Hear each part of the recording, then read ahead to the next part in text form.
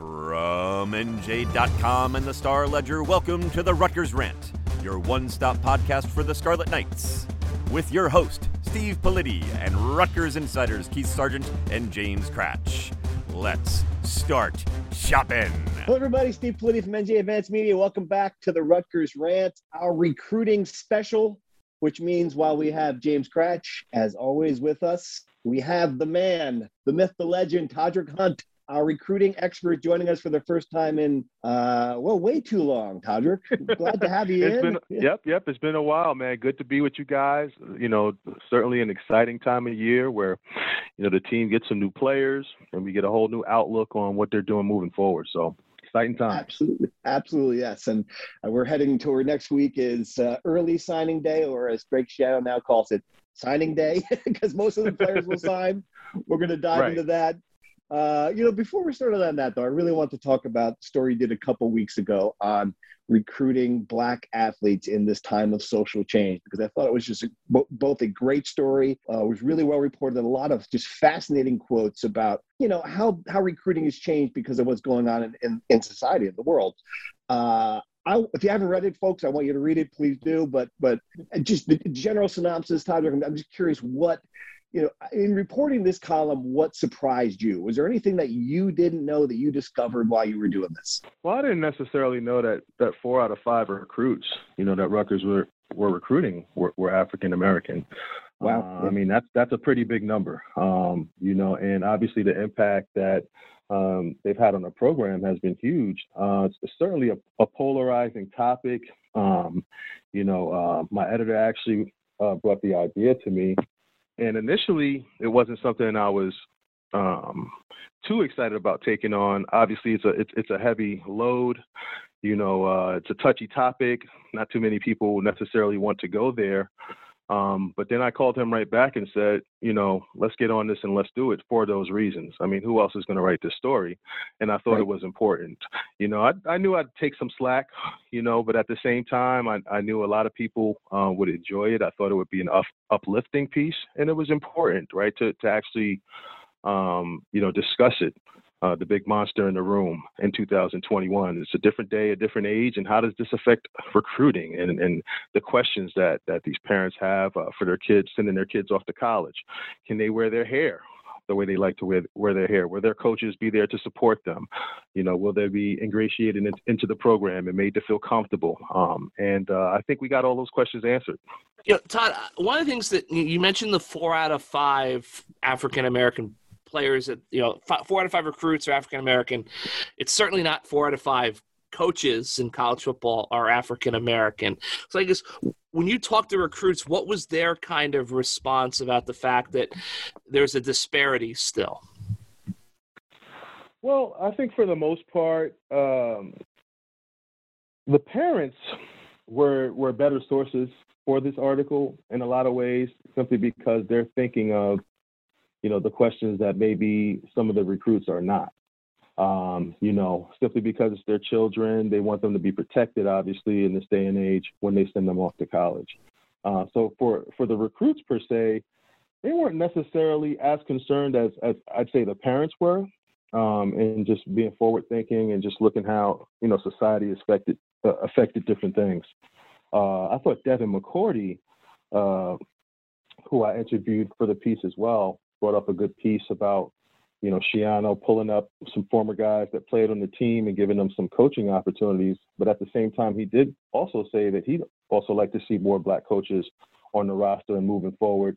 And that is not a Rutgers issue. It's pretty much a football issue. When you look at most of these staffs across the country, you'll see predominantly white staffs. And a lot of times, you know, the players on the team are predominantly Black. So it's not a Rutgers issue necessarily.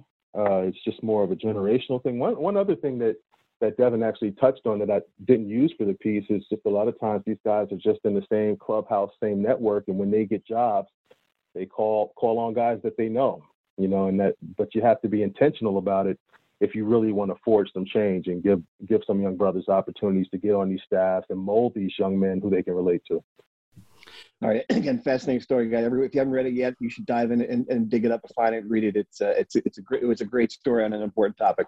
All right, let's talk about this current class, Todrick. Now we've all heard it's a good one. If you're looking at the rankings, we're 21st in the country and 5th in the Big Ten, according to 24/7. For someone who hasn't paid any attention, give me the view from 30,000 feet with this class. I mean, what makes it so strong? What are the strengths? And maybe, what is it lacking or what does it still need? Well, the quarterback, obviously is the big glaring thing. We don't associate Gavin Wimsatt with this class simply because he's already at Rutgers and, played in some games, but he is a member of the class and he's probably the best one that Rutgers ever brought in. Now, do they develop him and get him to where he needs to be, where he can come out next year and, affect some change? We'll see. But he certainly has the skill set, the tools. I know they're excited about him. I've heard he's a quick study. I hear he's, very personable. He's good with the guys. They've all embraced him. He's got a great attitude. And he's a great teammate. So that's how that quarterback room was able to kind of survive, because he didn't bust in the quarterback room like, hey, I'm the guy. He was very humble about the way he went about his business and learning and, learning from Vidral and the other quarterbacks in the room. And I'm excited to see what he can do on the field. But I think the best actual football player in this class may be Moses Walker from Erasmus Hall over there in Brooklyn. He's just a play on Sundays guy.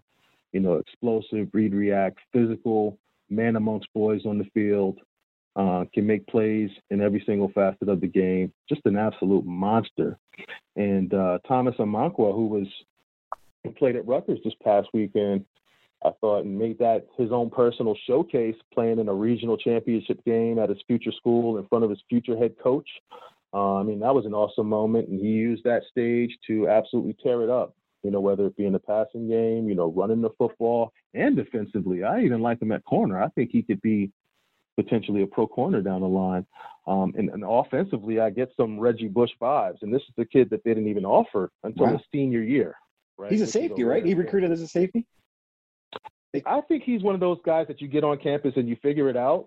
Mm-hmm. I like him defensively, and he fits the mold of that type of guy that could go to the league. But I like what he brings offensively, right? Mm-hmm. And Rutgers right now is struggling to move the football. So you got a guy that you could utilize in the passing game, a little bit in the run game. You just get him the football and allow him to make some plays with his feet. So he's certainly an interesting piece that was brought on late, wasn't a big offer guy, but I think eventually could prove to be one of the better guys in the class. Todrick, 7 offensive linemen in this class. This is going to be Rutgers hopes, the big group as well. We've talked about it every week, it seems, every day almost, how the offensive line is the big issue that's kind of holding this program back. Big picture, I want to know what you think about the whole group, but specifically Jacob Allen, top recruit in New Jersey, Hun School kid. What can he do next year? That's the big question I think a lot of fans have. They know it takes a while to develop offensive linemen, but the last 2 years we've seen true freshmen start games for Rutgers on the offensive line. Is Jacob Allen a guy who can step in immediately? Well, we saw back in the Anthony Davis days when they got him on campus, big-time recruit offensive lineman, the way Greg did it was he worked him in at offensive guard first so he could get his feet wet.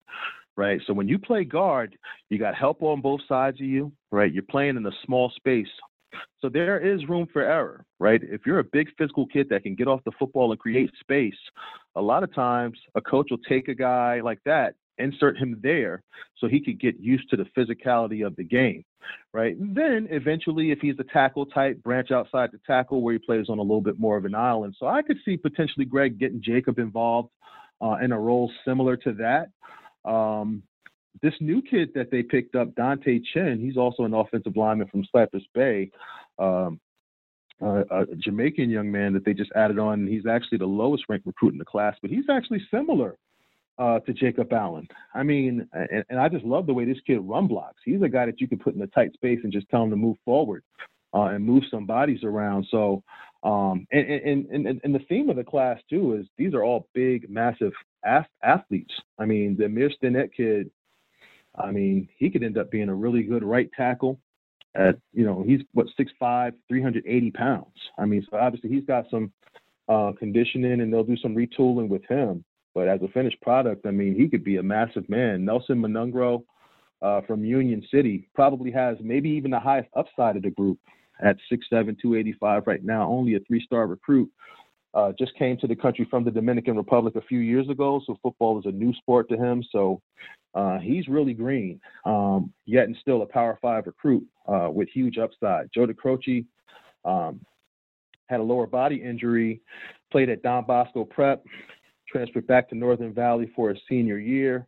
I really like this young man, and he's a hard worker, a really strong weight room kid. He's 6'6", 295 pounds. He's a guy that I think can really make a difference ultimately as well. But if we're talking about high impact, right out the box, which of these guys can help this team, you're probably looking at Allen playing inside at guard and just creating some holes while he learns.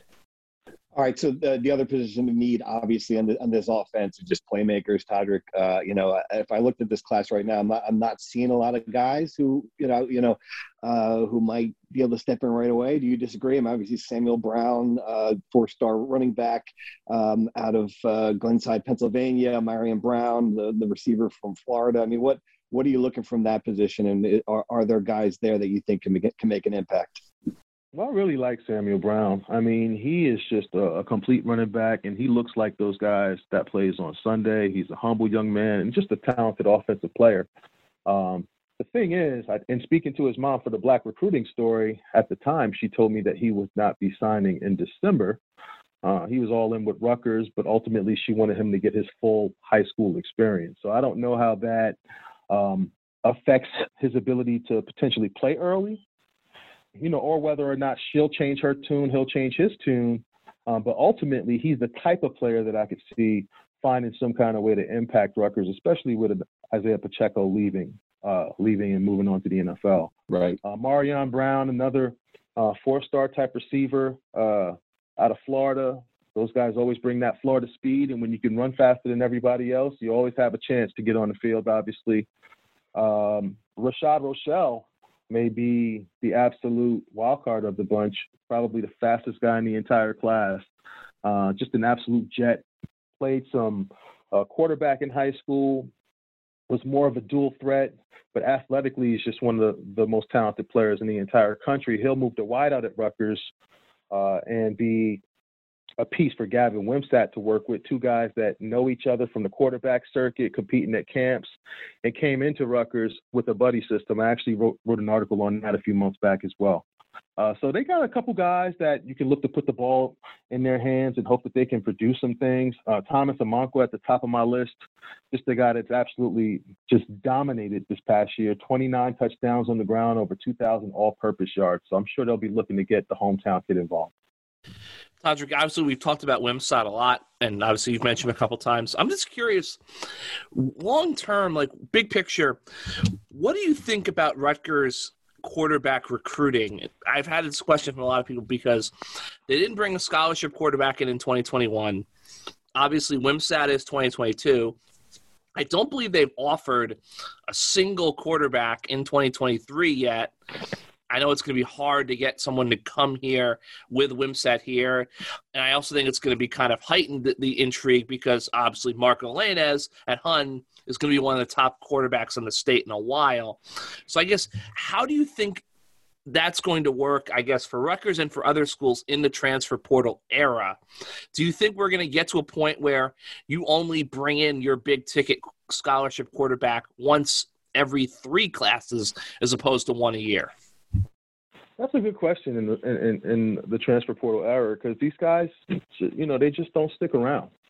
They don't stick around anymore, and you really have to sit and think, of the value of having a number of these guys on staff, simply because only one guy can obviously play at a time. The quarterback position has always been a tough one for Rutgers, right? To get that one guy that can really change the game with his arm, with his mind, that can really run the offense, not make a lot of mistakes and get things buzzing. They've never really had that.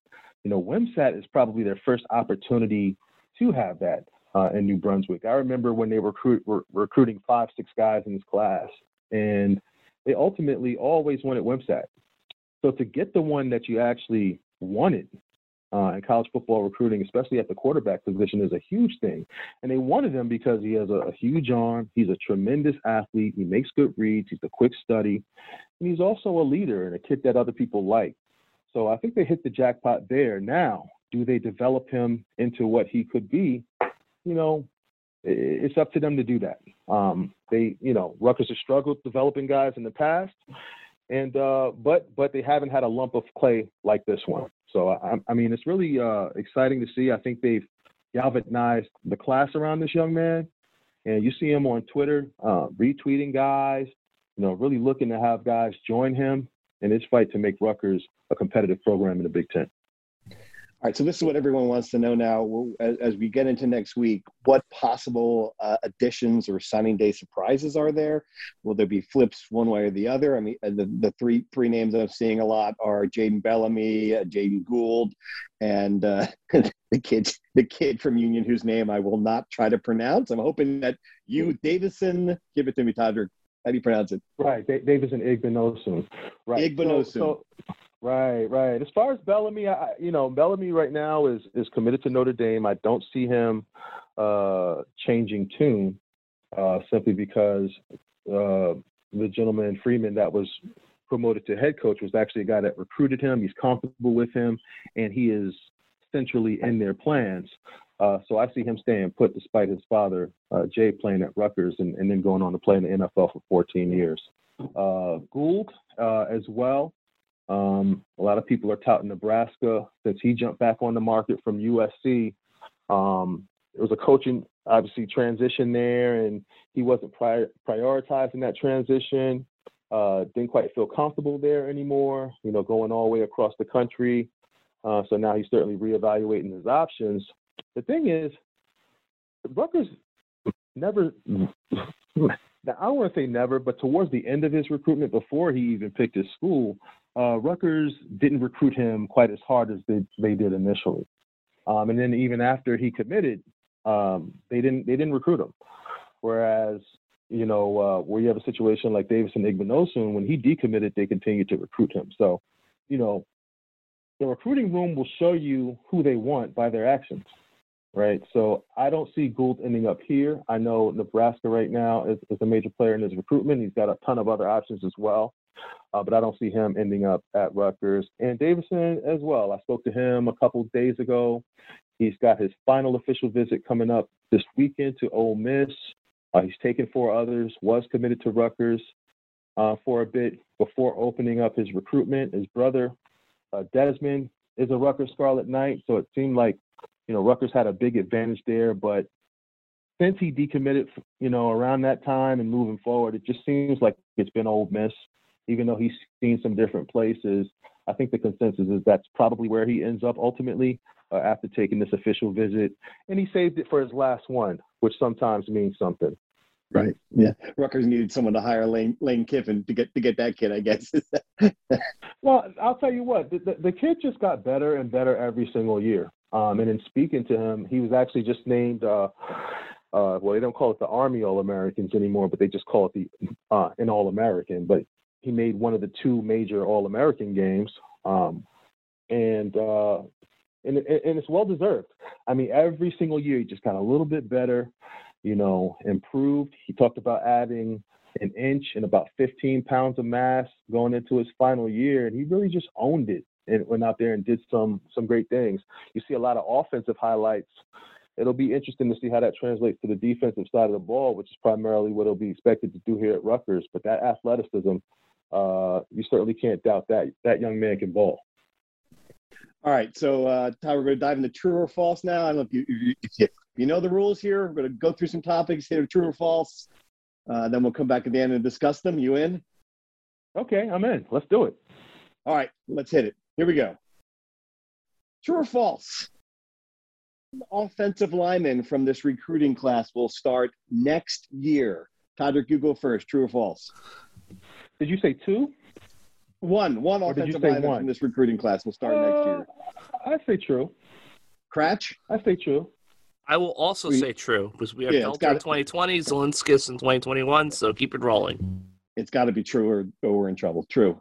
You got to be able to show, right, when you land top kids, that they have an opportunity to get on the field if they work hard. Yep. You know, and you can't have the top. I mean, just in my personal opinion, you don't want to have the top recruit from your state come into your school and somehow not be able to showcase him in a position where you should. Although essentially that transition is usually a lot quicker at the skill positions as opposed to the offensive line. The quicker you are to the line of scrimmage, right, the harder it's supposed to be to make that transition to the next level. So, you know, certainly an uphill climb, but they got some athletic guys that I think can compete and some big physical guys, like I said, that they could just stick inside and create some space. All right, true or false? One defensive player from this recruiting class will start next year. Todrick, what do you think, true or false? One defensive player will start. Some holes at linebacker. I will say, yeah. I mean, I think Moses Walker is just a man amongst boys, and he's a guy that they will find a way to get on the field somewhere. He's just a guy that, like I said, will play on Sundays, plays with his hair on fire. You know, great humble kid. But man, when you watch him on the football field, it's like watching a college guy out there with high school guys. There's nothing he can't do. So I certainly believe in his ability, and obviously, you know, losing some at the linebacker spot should open up some things for him. All right. We'll go true. Scratch, what do you think? I forgot this is true or false. I'm not good for this game. No, man. There are no rules with recruiting. We know that. Okay. Just making sure. Yeah. I will also say true. A guy who I'm kind of curious about is Kenny Fletcher from Delran. We talked about it. 6 sacks in 9 Big Ten games this year. The pass rush has to be much better in 2022. And I just wonder if a guy like him can flash off the edge. Maybe he gets used in similar way to how they used Mohamed Touré in 2020, and he comes in on third down packages to pin his ears back and eventually works his way into a start. I love that you hit on Kenny Fletcher at Crash because he's a guy that I was actually probably going to miss on. I absolutely love his ability. I mean, you talk about a 6'4", 235-pound kid. Watch his highlights in the work that he does at receiver. I mean, he's so fluid. I mean, this kid can really, really run, and there's just so many different options on different spaces that they could utilize his ability. You see him in the passing game. Defensively, he can do everything. Turn speed to power. You see the physical hits. You know, he's always adding a little extra onto that. He's got a crazy motor. So certainly, Cratch, he's another guy that I could definitely see impacting Rutgers next year, whether it be on defense, offense at tight end, or special teams. All right, here's another one. True or false? This Rutgers team took a serious hit in the transfer portal since the end of the year. Kratz, you take this one first. Is that true or false? False. False. Todrick, have you been you're following it? Have they lost enough players for you to be concerned? No, I'd say false. I mean, you know, as far as the quarterback room, we all knew what was going to happen with that anyway. That's what happens everywhere around the country now. You're not playing, you take off and try to find a spot somewhere else to play. And I think, and maybe a couple guys may be a little addition by subtraction. But it certainly hurts when you lose role players, but that's what you recruit for, right? So they'll be bringing in guys, you know, from the transfer portal that they can plug and play. Or at least ideally that's what they hope to do, and replace some of those guys and look upwards and onward. All right, true or false? Rutgers will extend Greg Schiano's contract in 2022. We've got some crazy numbers floating around there. Cratch, what do you think? Is Rutgers going to have to answer with an extended contract for the head coach? I will say false. Todrick, what do you think?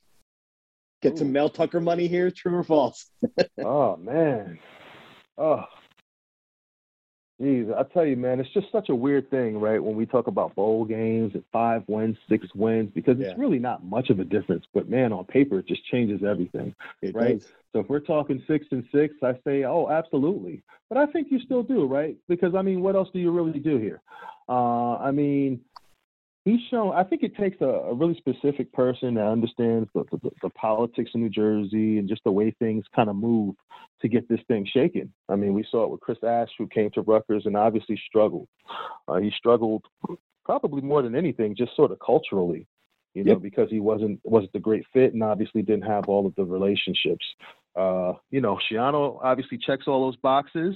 I think you can argue he still has the program moving in the right direction. Would have been better, obviously, to make a bowl game, and I think we could have been a little bit more confident in saying that.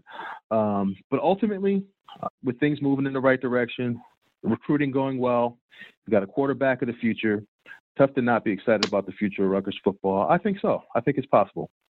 I'm only going to say false because I think that something has to happen for it to happen. But I think it'll be a topic, absolutely. So, all right, my thing is false. Oh, go ahead, Kretsch. It's just with Greg. It's like even after next season, he'll still have 5 years left on his deal. Yeah. And I just think, like, look, I think the rule is always you got to have 5 years. You know, you have to extend. I don't know if Greg Schiano, you know, it's apples to kumquats comparison, but like Jim Harbaugh was going into a contract year at Michigan. He didn't get an extension until the end, and then now he's in the playoff. I don't think Greg needs to have 5 years on his deal to go recruit effectively. I think Greg is one of those guys, it's pretty obvious he's not going anywhere. Right. Very true. Very true. All right. I mean, it's certainly a good stance to have and a good way to look at it. And then ultimately, like you said, I mean, kids can still come in and get out of here before he would leave under the contract that he's on now. So maybe not.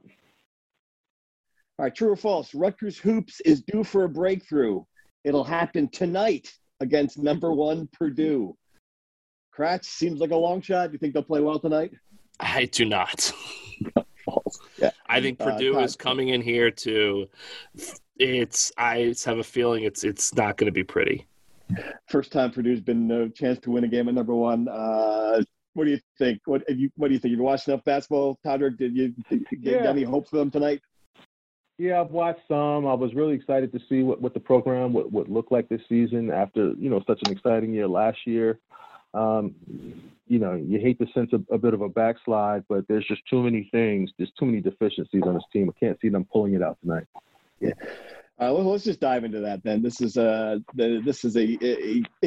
as Brian Fonseca wrote, it seems like the season make or break week for this season right now for this team. Purdue tonight, then Seton Hall like 23rd or 22nd on Sunday. Might be this team's last stand. I mean, it's hard to see how they win both, but it's also hard to see how they recover from going 0-2, and then they'll be 4-6. I mean, we've talked a lot about it. We're all surprised where this team is. Kratch, I don't know, maybe we were wrong to be surprised. I mean, looking at it now, those departures seem to be looming pretty big. I mean, when you watch this team against Illinois and they get just absolutely clobbered by a very good Illinois team on the road, it didn't seem like they had a lot. They didn't give you a lot of hope there. No, I mean, look, I think in hindsight, our initial instinct was correct. Losing Jacob Young and Miles Johnson, big problem. Mm-hmm. I think that Steve Peichel did his best to promote his group. I think that Steve Peichel, obviously, in the future, undersell, over-deliver. That's a pretty good motto to go on, I think. He oversold and is under-delivering at this point. So, yeah, look, I think in hindsight, we probably should have seen this coming. We should have trusted our gut that losing an elite center and a great guy off the bench who was instant offense, played great defense, going to be a problem. Right. The thing is, even if they go 0-2, they're going to play Central Connecticut and Maine. They should win those games, knock on wood. They should. And then you're 6-6 going into the Big Ten schedule. Maybe you got a chance to fight your way to the NIT, but they've got to get one of the next two. I think that it's unlikely to happen against Purdue. You gotta.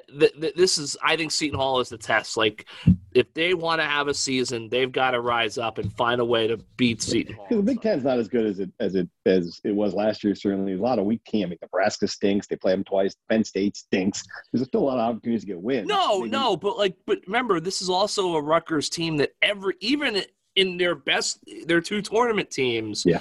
They were always good to go out to Penn State or Nebraska and just lose inexplicably on a Wednesday night. True.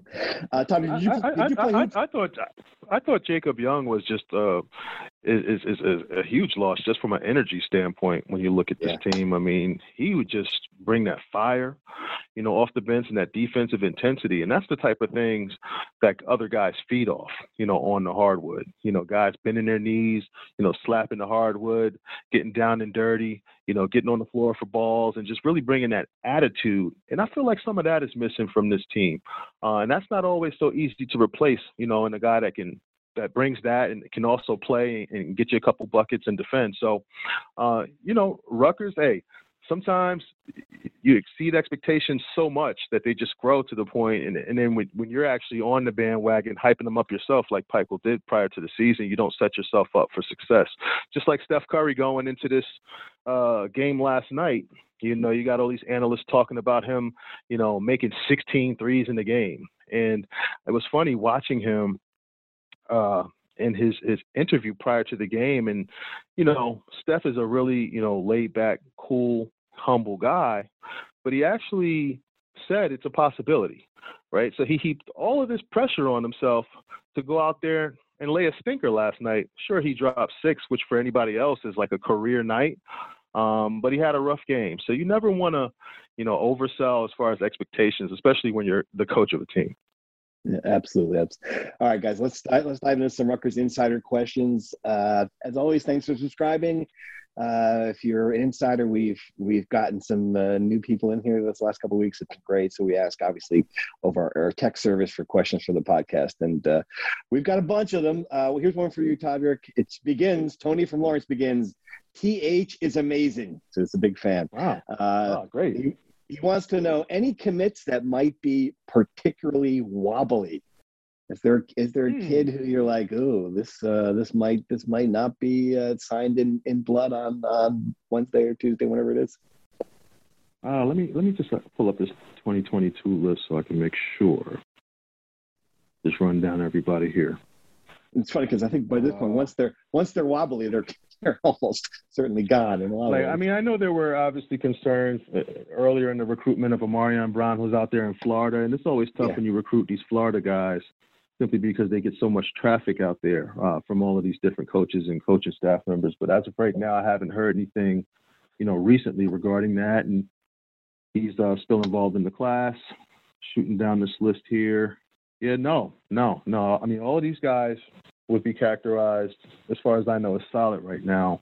One skill position guy I didn't touch on too much was a Rashad Rochelle. And I think for a guy like him to come in here with a ton of quarterback records, like if you see what this kid's done with his arm, and he can also throw the football. We talked a little bit in the past about him potentially having a little two-way game with Winsap and maybe getting to throw some passes in this offense, or some double passes and things of that nature. So that would also be an interesting piece offensively when you talk about young guys potentially competing early next year, as far as those wrinkles and things of that nature.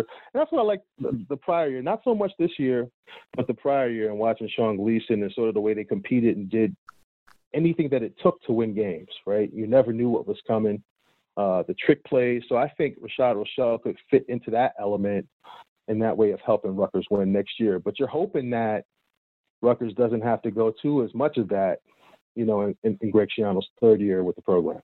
Right. We follow up on that, Todd. I'm curious what you thought about the offense this year. We've talked about it ad nauseum, a lot of heat on Gleason. I mean, when you were watching it, as a football guy, what did you think? Oh, I'll tell you, man. I mean, how many times can you throw the ball to the boundary? It's just, there wasn't much of a semblance of a vertical passing game. Threw the ball a lot east or west, probably as much as they threw it vertically.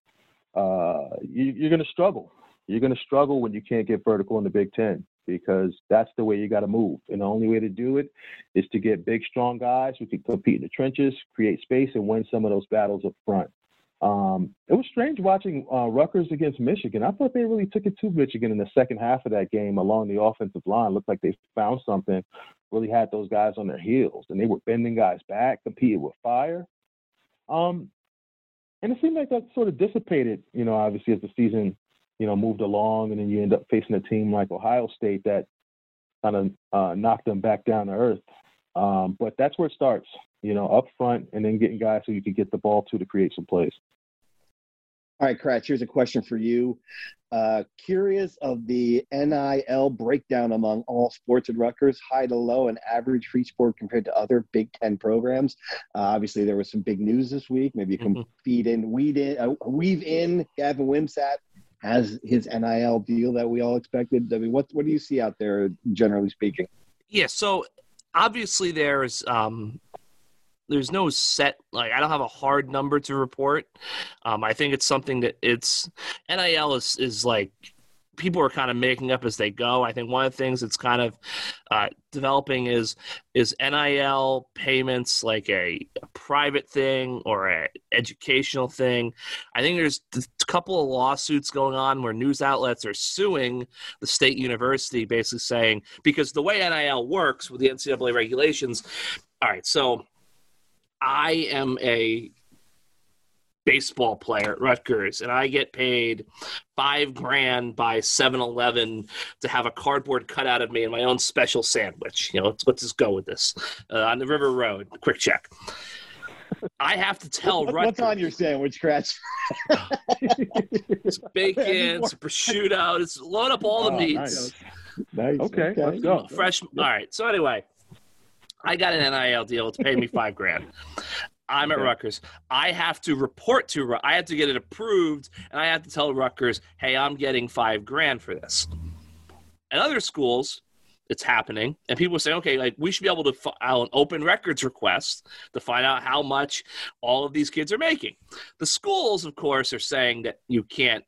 You don't have to turn it over, or some schools are hiring a third party, so the report goes to the third party that goes to them, because obviously you can't Oprah the private third party vendor. So it's becoming a big thing. In some cases, you have people who are running to tell you how much money they're making because it's a recruiting thing. Other places, they're not. From what I understand, I'm talking to people, I would say I think most NIL deals at Rutgers for athletes, the vast majority, are topping out at modest 4 figures. I think that, and probably even less for that. The guy, GoPuff, that like online food service, like those guys were getting like $10. That was just, everyone signed up for that. No one was getting rich off of that. I do think Gavin's going to change a lot of things at Rutgers if he becomes the player everyone believes he's going to become. I think Gavin Wimsatt, these NIL deals, from what I understand, he is the first Rutgers athlete to get serious NIL money. What are we talking? Give me a ballpark figure. Any ideas? I think it's probably like if he stays here for 3-4 years, he's probably gonna. I would think we're getting into the 6-figure range. Oh, all right, good stuff. Yeah, I'll have a Kratz for lunch and some of that. Patrick, what do you think? Hey, I'll tell you, man.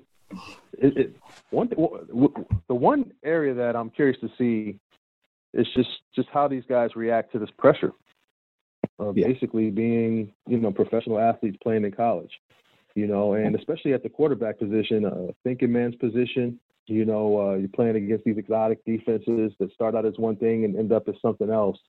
To have a whole nother, subset of things to think about from a business standpoint will certainly prepare these young men for the future. But I'm just really curious to see how he handles this moving forward, because this is also new. Yeah, I mean, look what happened to the kid from Ohio State. Gets a 7-figure NIL deal, and he transfers to Texas. I mean, It is amazing the stuff going on. And it's just and honestly, the NIL it's just one of those things, right? Like the NCAA likes to roll out things and then kind of think about it later, just kind of like how they gave out this free year, and then asked the colleges to just sort of figure it out, right? And ultimately, it really killed the high school kids, because all of these guys are coming back with guaranteed roster spots on top of competing with the transfer portal, right? And if you're some coach that has to win this year, what are you going to put your money on? You know, a 22, 23-year-old kid with Power 5 experience who you can plug and play, or a, 17-year-old kid that you got to develop who you may not even be here to reap the benefits of. Yeah. So the NCAA just kind of does whatever they do and then expects everybody else to kind of go, figure out how to work these things out. And it's the same thing with the NIL, where we're seeing it being utilized in different ways. I know it was important to bring it back again to Rashad Rochelle and talking to his father. That was a big recruiting chip. His father wanted to ensure that his son would be able to take advantage of any type of NIL opportunities, any and all. And Greg Schiano was on board, his father said. And that was certainly a sticking point and one of the big reasons why he chose Rutgers. So it's definitely meaningful. It'll be interesting to see the way it's utilized. Coaches can't be involved in finding deals. I actually asked Schiano straight up when I was interviewing him for my Black Recruiting Story, are you guys at all involved in finding these opportunities and maybe using them, in recruiting to get players to come to the school? And he clarified that they're absolutely not allowed to do that or to take any part of that, obviously. So it's all still new. And I think different schools the schools will find different ways to sort of utilize it over time. All right, here's a recruiting question from Gus in Flemington. He says he's an RU alum by marriage since NJIT didn't have a football team. Okay. Neither did Seton Hall, but Kratz wrote about that today if you want to read a funny story. All right. How many high school players does Rutgers typically recruit over the available number of spots in the class? For example, there are 20 open roster spots for the incoming class. Does Rutgers recruit double that number and hoping half will stick, triple the number? Tyler, do you have a sense for that? I mean, how do you handle that when you've got a certain number, but you obviously want to get the best kids at the right positions? Yeah, I mean, that's one of the things I think that Greg has really done well, since he's returned to Rutgers, is just manage the roster. I know when they first came in for that 2020 class, they front-loaded a lot of guys, and there's a lot of different ways to do it. You can gray shirt guys, and a lot of guys come in mid-year, and there's different ways where you could have their scholarship count towards the previous year or the following year. And I think they've done a real good job flipping a roster in a short period of time by sort of mastering, some of those, I guess you'd say loopholes. So typically, I mean, you see a class like the 2020 class, I think that ends up being over like 30 guys or so. But the majority of those guys were like mid-year guys and transfer portal guys. One thing I do think, though, moving forward, that the NCAA should do is probably create a minimum number of high school players that these colleges sort of have to take, simply because these guys are being phased out. You see it now. Most of these guys are dropping at least a level. You see a lot of FBS kids going on to play FCS ball. You see FCS kids not getting scholarships at all, right? Because remember, a lot of those seniors got high school seniors got a free high school year, and you gave all the college kids the ability to come back if they want. And then again, they're competing with the transfer portal that has a couple, 1,000 guys in there. So when you're a 16, 17, 18-year-old kid, you're not looking quite as succulent and attractive, as a guy who's done it, and who's done it elsewhere, and who you could just plug and play. So, again, the NCAA has got a lot to figure out, but unfortunately, it seems that they've passed the buck on a lot of these things. All right, question from Donald Forbes, Rutgers legend, coming in. How about that? That's my guy. Yeah, I'm about to say it's a name that I'm sure you know. Thanks for joining us, Donald. He says that he wants to know there are a number of job openings in college football, with Temple being the one that might have the most impact on Rutgers. Do you know if any Rutgers staff members have applied, particularly Fran Brown, and their odds of landing the position? Kratz, we've talked about this a little bit. Have you seen any updates on the Temple coaching situation, and are there other jobs that might become an issue for the Scarlet Knights? No updates. It's been very, very, very quiet on the Temple head coaching front, which I think is probably attributed to a couple things. One, new AD, new president, so I think that there's not a lot of... Also, it's Temple. Yes, I was going to say that it's Temple. But I really think there's a very good chance that the next Temple head coach, and we'll get to Fran Brown in a second. I'm sure Todrick has some thoughts as well. I think there's a very good chance the next Temple head coach is in the NFL right now. I know there are a couple of us, former Matt Rule assistants who are with Carolina. Obviously, looks like that might be going south on Matt Rule. Although I kind of hard to believe that 2 years in, people are ready to jump ship with Matt Rule. But I've also heard too that Al Golden, when Al Golden was connected to UConn, that was kind of a shift for me, because what I had heard, obviously going back to 2019 and the Rutgers coaching search, Al's name never came up. I don't think Rutgers ever thought about him.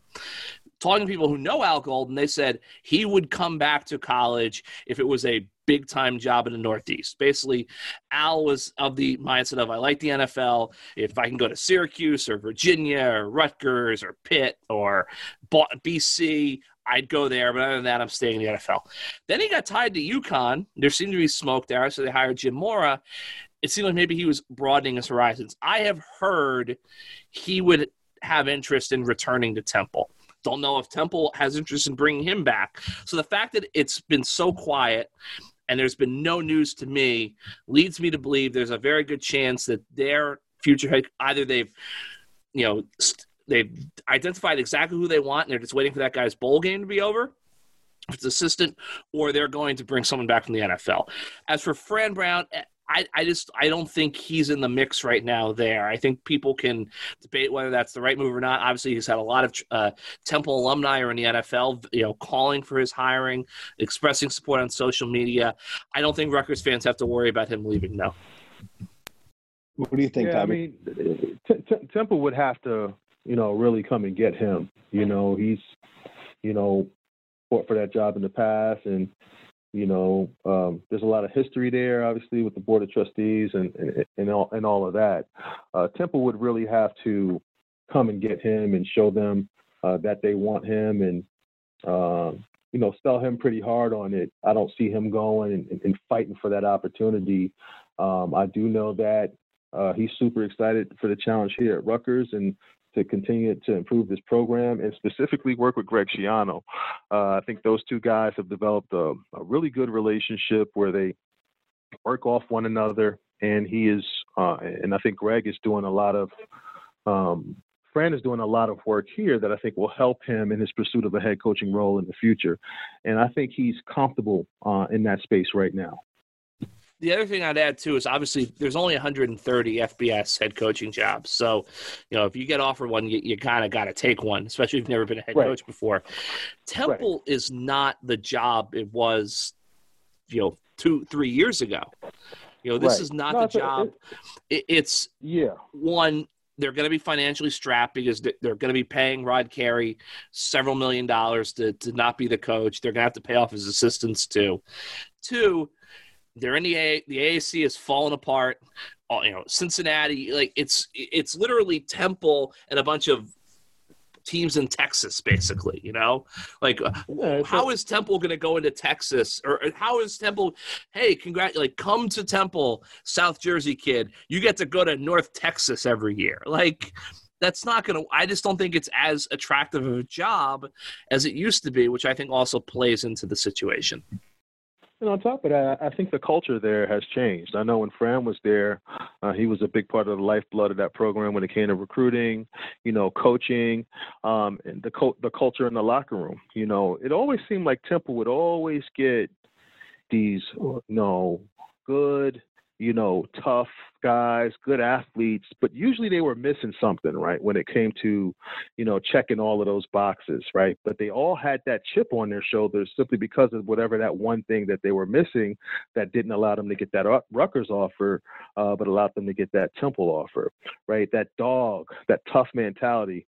And when Kerry came in, he completely changed the culture there. I know players weren't able to, play music, in certain situations or certain kinds of music. It was just a completely different culture.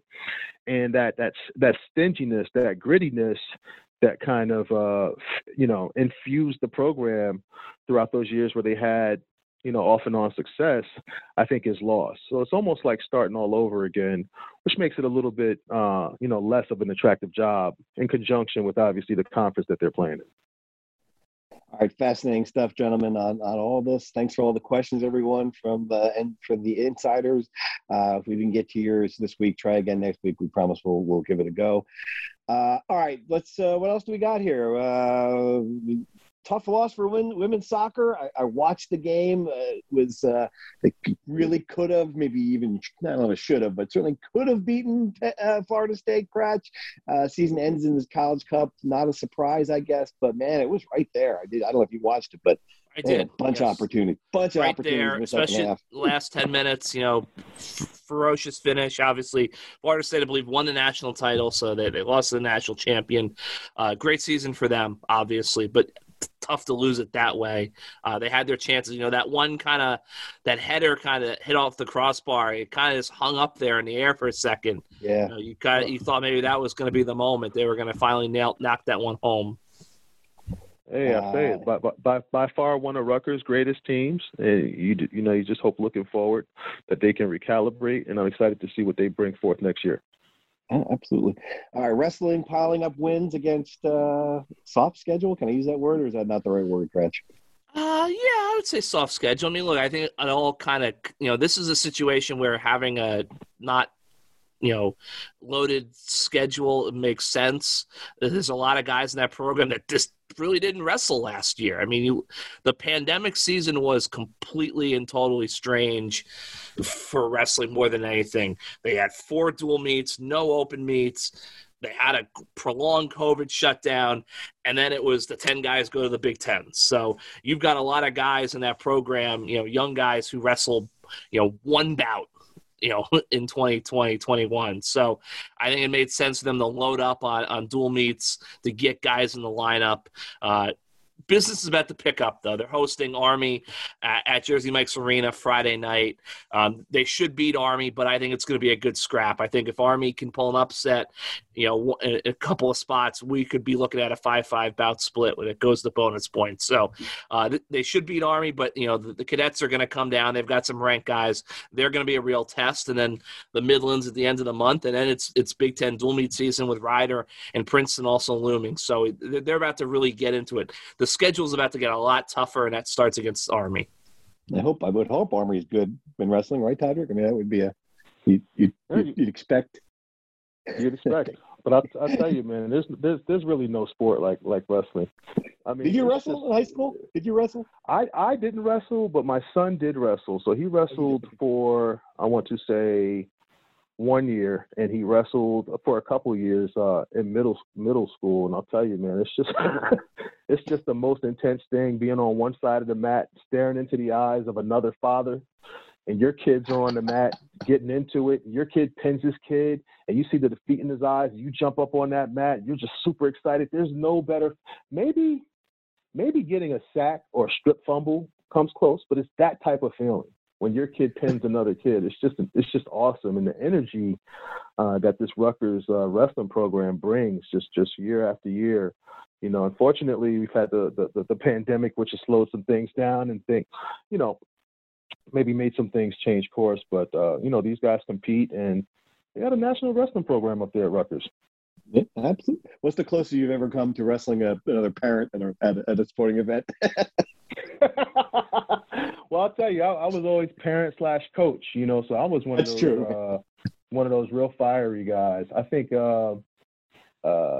maybe we played Silk City my son's 8th grade year when he was with the Matawan Huskies. We had a bunch of top kids in the state on that team, and Silk City's out of Patterson, and they have a really talented team as well. And I'll tell you, with 2 really good, tough, talented teams meet on the field, there's just really no give.